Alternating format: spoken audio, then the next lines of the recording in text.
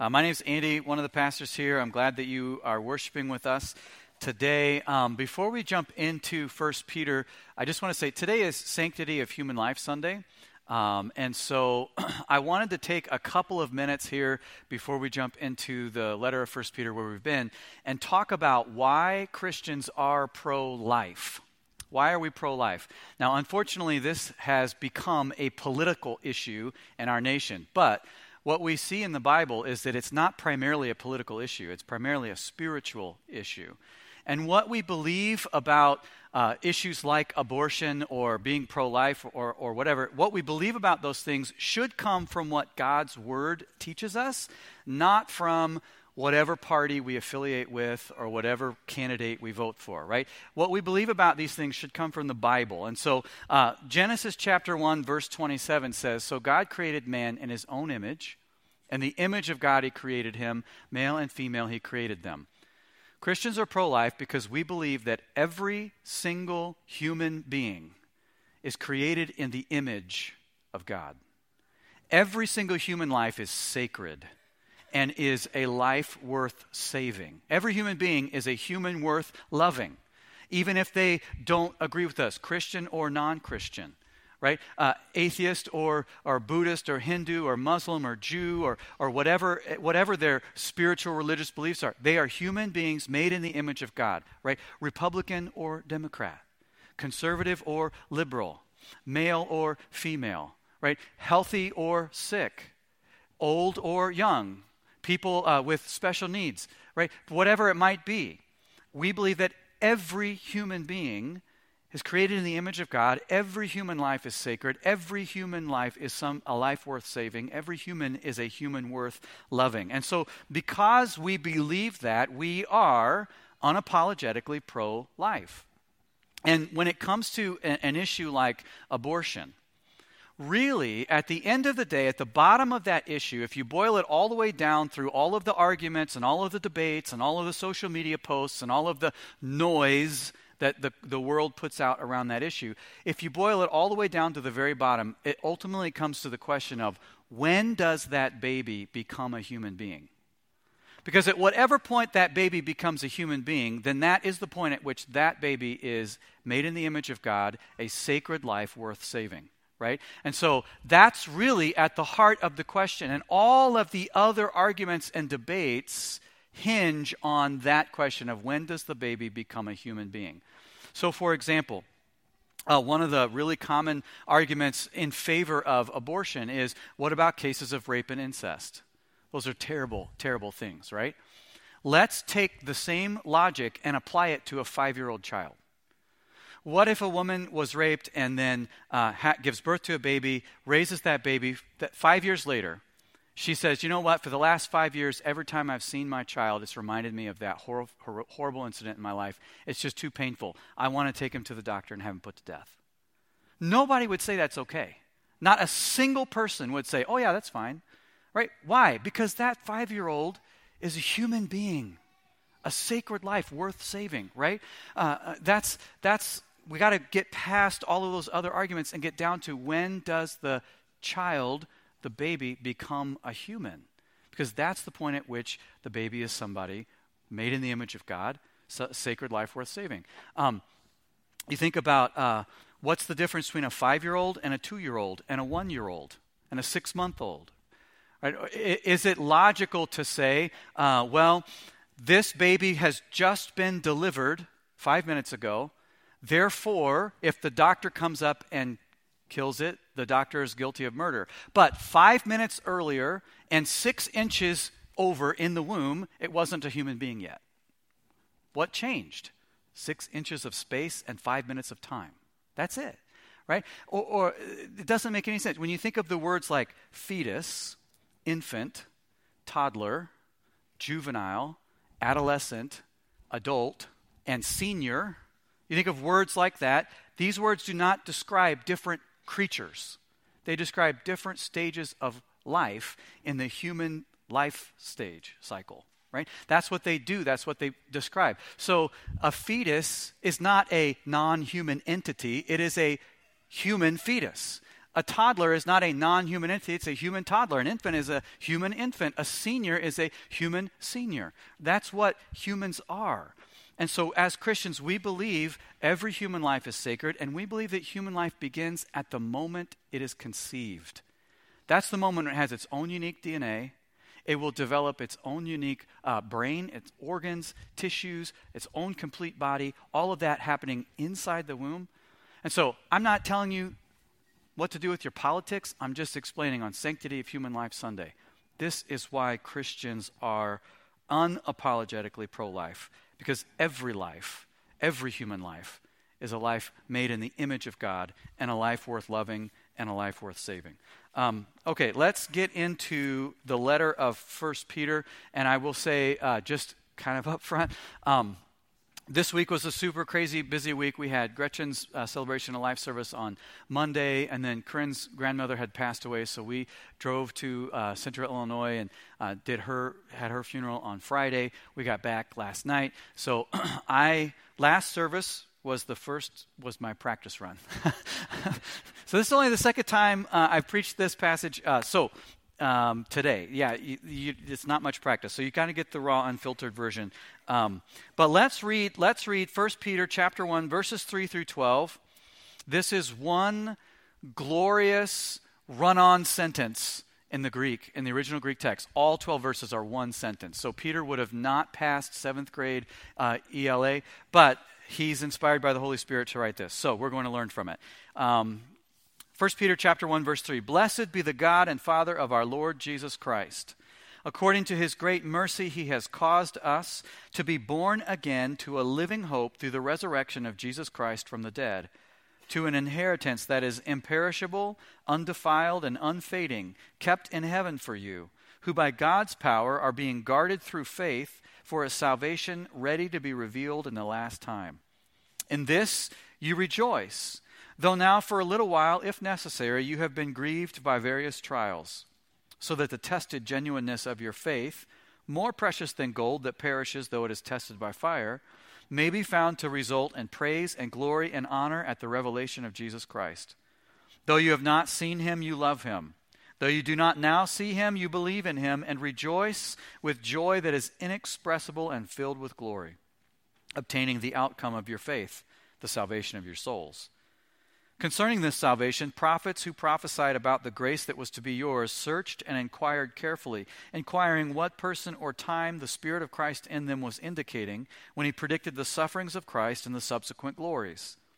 It was revealed to them that they were serving not themselves but you in the things that have now been announced to you through those who preached the good news to you by the Holy Spirit sent from heaven, things into which angels long to look. We've been working our way into the letter of 1 Peter, and it's all about how we are called by God to live as exiles, to be different from everyone else around us. I thought I would kind of illustrate that by telling you this little story. When I was a kid, teenager, I wanted to get a tattoo. It was super popular in our little rural Missouri high school. To get a tattoo, it was kind of like marking your own stamp, setting yourself apart. You put your own mark on your body or whatever. And I went home and I told my dad, I want to get a tattoo. And my dad said, why? And I said, well, because I'm not like everybody else and I want to be different and unique. And he said, well, do the other kids get tattoos? And I said, yeah, all of my friends. And he said, so let me get this straight. You want to be different from everybody else by doing what everybody else is doing. And I thought, well, when you put it that way, maybe, I don't know, it doesn't make quite sense, right? You know how everybody else is living without hope? Hopelessness is an epidemic in our world today. Without hope. Somebody shared a story published this week in the Wisconsin State Journal with me, and I just wanted to share a few highlights from that story with you. Mental health ER visits among children have nearly tripled at UW Health in the past decade. Mental health ER visits among children have almost tripled over the last 10 years at UW Health. Many of those visits involve suicidal thoughts along with drug or alcohol intoxication or overdose. Among kids, tripled, right? Throughout Wisconsin, 34% of high school students say they feel sad and hopeless almost every day. 34% throughout our state. That's a 10% increase over the last 10 years. Every single day. In our neighboring state of Illinois, hospital ER visits related to suicide increased 59% from 2016 to 2021. A 59% increase in a 5-year period. And the most shocking statistic to me was that suicide is the second leading cause of death among children ages 10 to 14. Second leading cause. When I was 10, the second leading cause of death was tripping and falling down the stairs. Today, it's suicide for 10-year-olds. We live in a world that has absolutely no hope. And as Christians, we are called to live differently. When I was reading that story, I thought to myself, I don't want to live the same way the world lives because I don't want to have the same results the world has. I don't want my kids to hit high school and feel sad and hopeless every single day. I have a 10-year-old son. I don't want him to have suicidal thoughts. Right? So at some point, we have to live differently. We can't live just like everybody else lives and do just what everybody else does and expect somehow to have a different result. That's insanity. Right? We can't do that. So we've been called as Christians, we've been chosen by God to live different lives. That's what we talked about last week. We're elect exiles. God chose us. He set us apart for himself so that we could become like Jesus. And when we live in obedience to Christ, it makes our lives qualitatively different from the lives of the world around us. And one of those differences is that we have hope, a living hope. We've been called by God to live with hope. And that's what the verses in 1 Peter chapter 1 this morning are about. And so we're going to talk about three things: the reason for our hope, the result of our hope, and the responsibility of our hope. I don't usually do alliteration, but it worked out for this one. The reason for our hope, the result of our hope, and the responsibility of our hope. So first of all, the reason for our hope is that we have been born again. Verse 3 says, "Blessed be the God and Father of our Lord Jesus Christ. According to his great mercy, he has caused us to be born again to a living hope through the resurrection of Jesus Christ from the dead, to an inheritance that is imperishable, undefiled, and unfading, kept in heaven for you, who by God's power are being guarded through faith for a salvation ready to be revealed in the last time." We have this hope because we have been born again into a living hope, not a dying wish.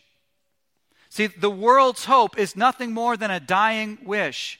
I don't see anything good happening. The world's going to burn up. Climate change, the global economy is going to crash. Everything, supply chain shortage issues, food shortage issues, overpopulation issues, global pandemics. The sky is falling, the sky is falling, the sky is falling. No hope. I don't know how it's going to turn out, but I hope it's okay. That's wishful thinking. That's a dying wish. But that's not Christian hope. Christian hope isn't wishful thinking. It is confident expectation, and it is based on the reality of the resurrection of Christ. See, the resurrection of Jesus isn't just a story in a children's storybook Bible. It's a real historical event that actually happened and has an effect on our lives today, 2,000 years later. It gives us a living hope that not even death itself can overcome.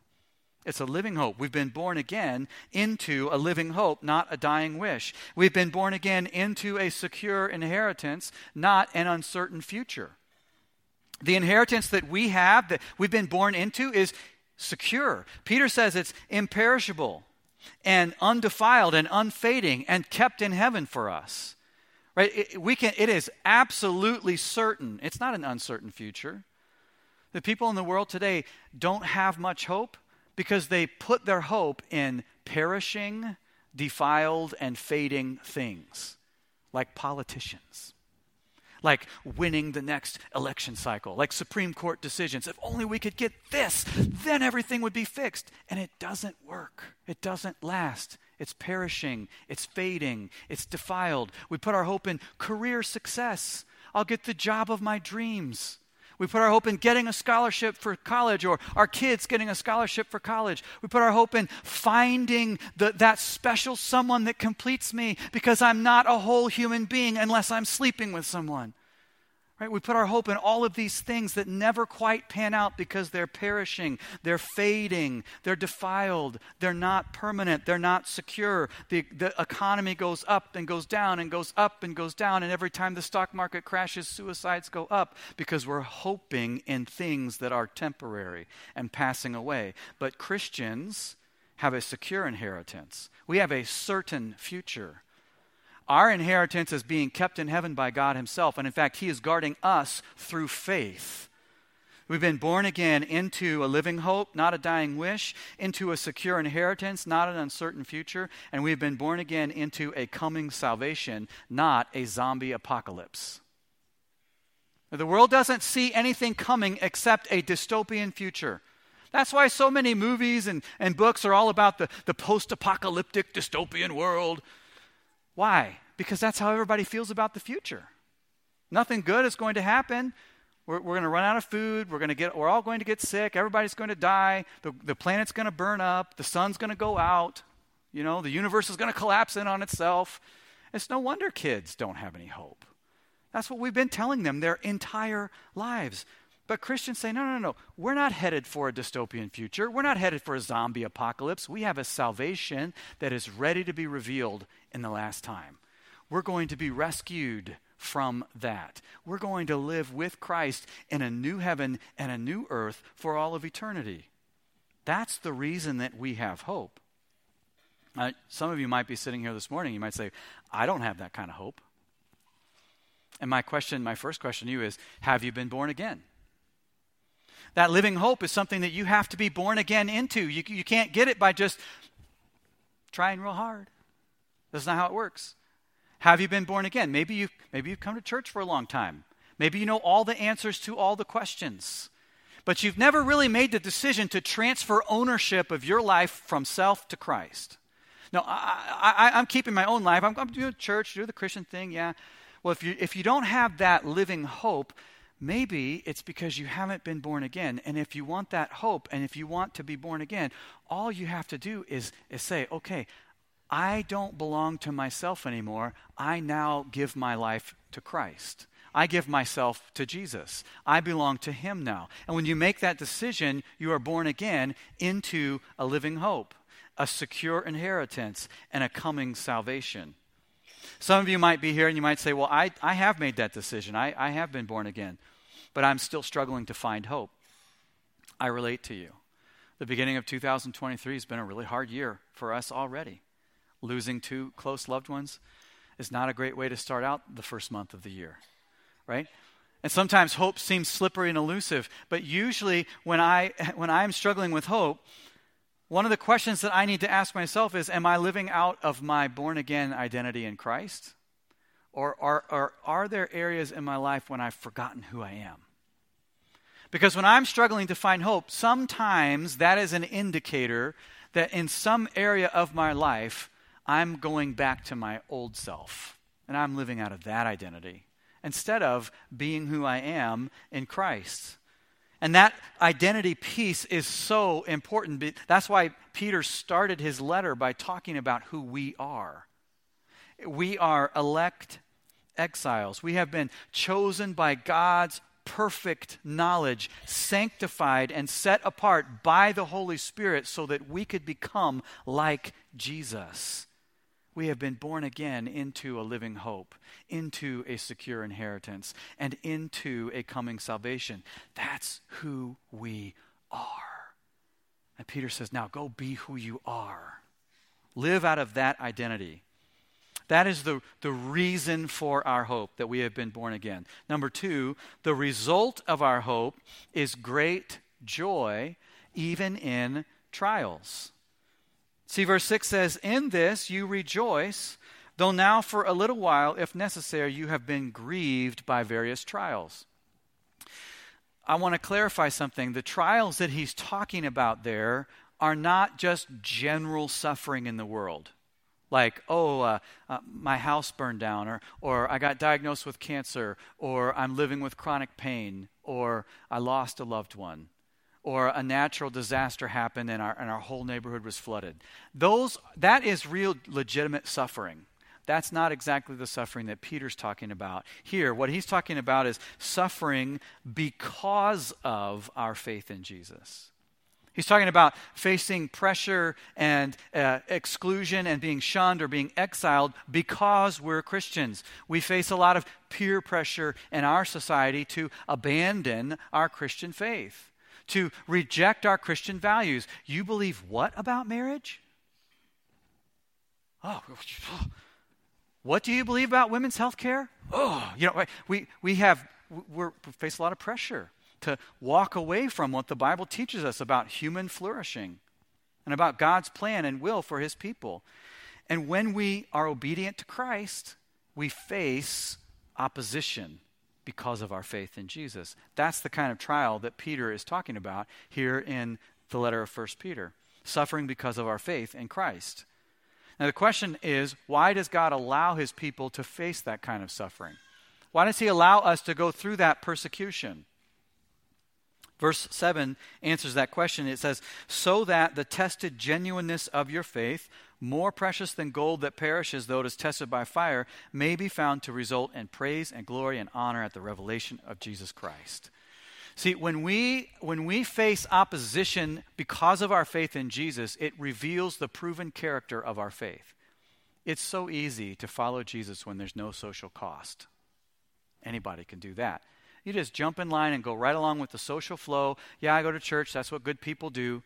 Right? It's a lot harder to follow Christ when it costs you something, when it costs you your reputation. Only someone who has genuine faith in Jesus will continue to live in obedience to Christ and be made fun of on social media and maybe have their job put at risk and be excluded by their family members or their neighbors or their friends, right? It takes true faith in Christ to endure that kind of trial. When there's a social cost, it's not so easy.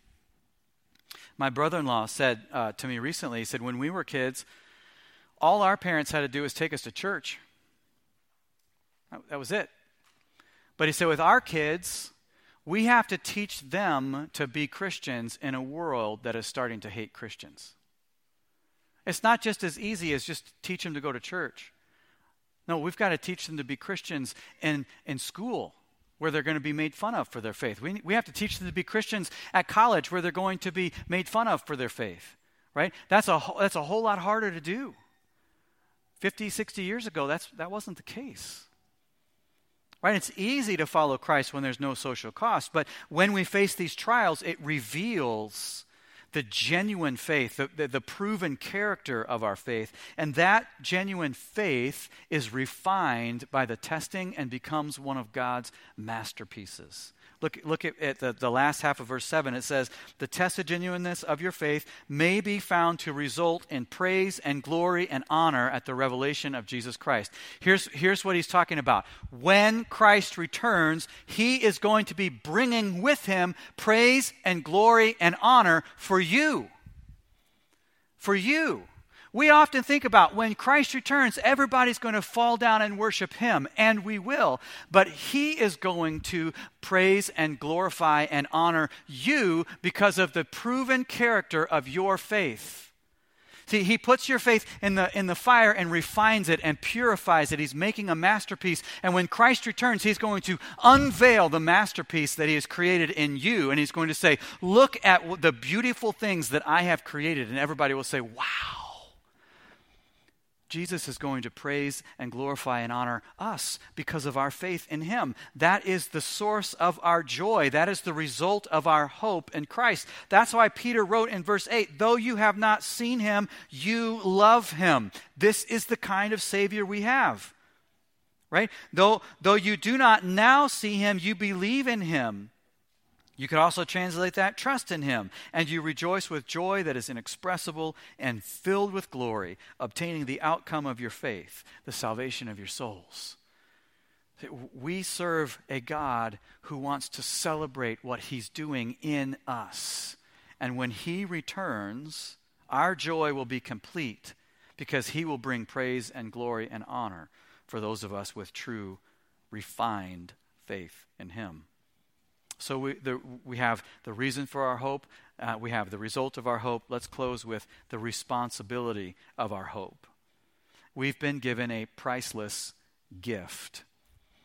Verse 10 says, concerning this salvation, the prophets who prophesied about the grace that was to be yours searched and inquired carefully, inquiring what person or time the Spirit of Christ in them was indicating when he predicted the sufferings of Christ and the subsequent glories. It was revealed to them that they were serving not themselves, but you, in the things that have now been announced to you through those who preach the good news to you by the Holy Spirit sent from heaven, things into which angels long to look. Now, we're short on time, so let me summarize this point this way. Concerning this salvation that we have, concerning this living hope that we've been born again into, our faith in Jesus Christ, concerning these things, prophets long to see it, angels long to see it, God gave it to us. We have been given a priceless gift. For thousands of years, prophets looked and searched and prayed and asked and longed and sought and wanted to see it. Angels looked into it, but they didn't see it. God gave it to us. Salvation in Christ has been given to us as a gift, born again into a living hope. What will we do with this gift? What are we going to do with that? Right, that's exactly where Peter's headed in the letter. The first word of the next verse is therefore. Therefore, because you've been given this priceless gift. And I'm not going to get into that because that's next week. Right? But I want to leave it there. What are we going to do with this hope, with this salvation, with this born again identity in Christ? What are we going to do with that? I want us to reflect for a few moments. I'm going to invite the worship team to come back. I want us to sit for a few moments in quiet reflection and ask the Lord, what do you want me to do with this living hope that you've given me in Christ? And I've put some questions up here that will sort of guide our thought process, guide our reflection. Have you been born again? Maybe that's what you need to do. Maybe that's your step this morning, is to transfer ownership from yourself to Christ. Are you living out of your born-again identity in Christ? Ask the Lord, where am I forgetting who I am? Are you, or is someone you know, facing social pressure to hide, ignore, or reject your Christian faith in Jesus? You've been given a priceless gift in Christ. What will you do with it? Let's just reflect on these questions and allow the Holy Spirit to speak to us. Father, I thank you for your word. Lord Jesus, I thank you that you purchased our salvation, and that when you return, what we will be fully revealed and completed. And I can't wait to hear the words from your mouth, well done, well done. That's all the praise that I need. I don't need followers on social media. I don't need my neighbors to think that I'm cool. I just need you to say well done. So Lord, we give this time, these next few moments to you. We ask that you would speak to our hearts through your word, through your Spirit, stir in us what you would have us to do with the priceless gift that you've given to us. Amen.